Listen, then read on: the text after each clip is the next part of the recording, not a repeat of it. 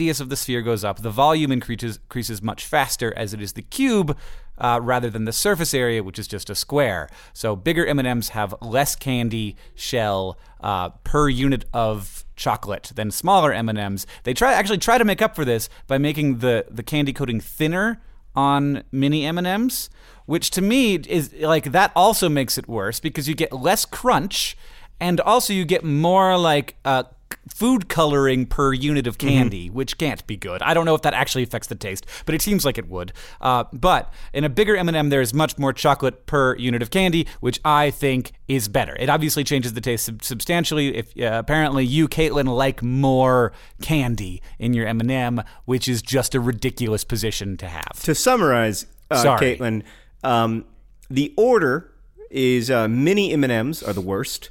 Regular M&Ms are the second to worst, and peanut M&Ms are the single greatest achievement in the history of human beings. You know the great thing about peanut M&Ms, John, is that in addition to being a fantastic candy, they are also a really great food.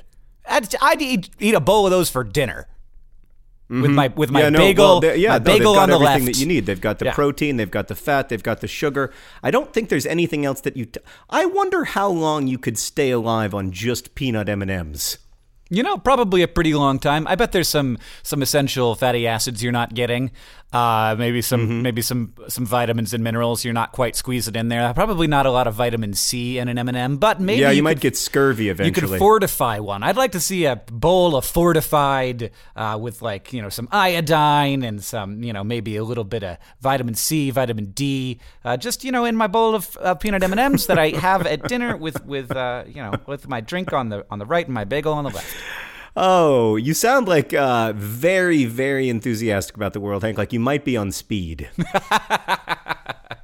This question is from Rebecca, who asks, Dear Hank and John, while preparing dinner tonight, I removed a previously opened jar of pizza sauce from the refrigerator and noticed a single spot of mold on the interior side of the jar. The sauce remaining at the bottom of the jar appeared to have no mold on it at all. Can I still put the sauce on my pizza, or does that spot of mold on the side of the jar render all of its contents unusable? What a great question. Let me answer your question with a question. Are you kidding me?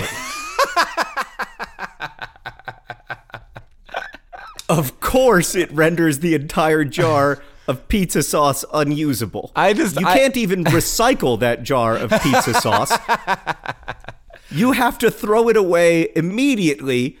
Take the trash bag that you have thrown it away in, put that trash bag in your exterior trash receptacle, and then just try to forget that the whole thing ever happened. Well, I'm glad to know that this is the occasion which required the very first bleeping on a Dear Hank and John. I will agree with John, though. I will say it is probably not a good idea. So molds are fungi. And they work in mysterious ways. The mold that you can see is not 100% or even the majority of the mold that's in there. Molds, by the time you can see them, are producing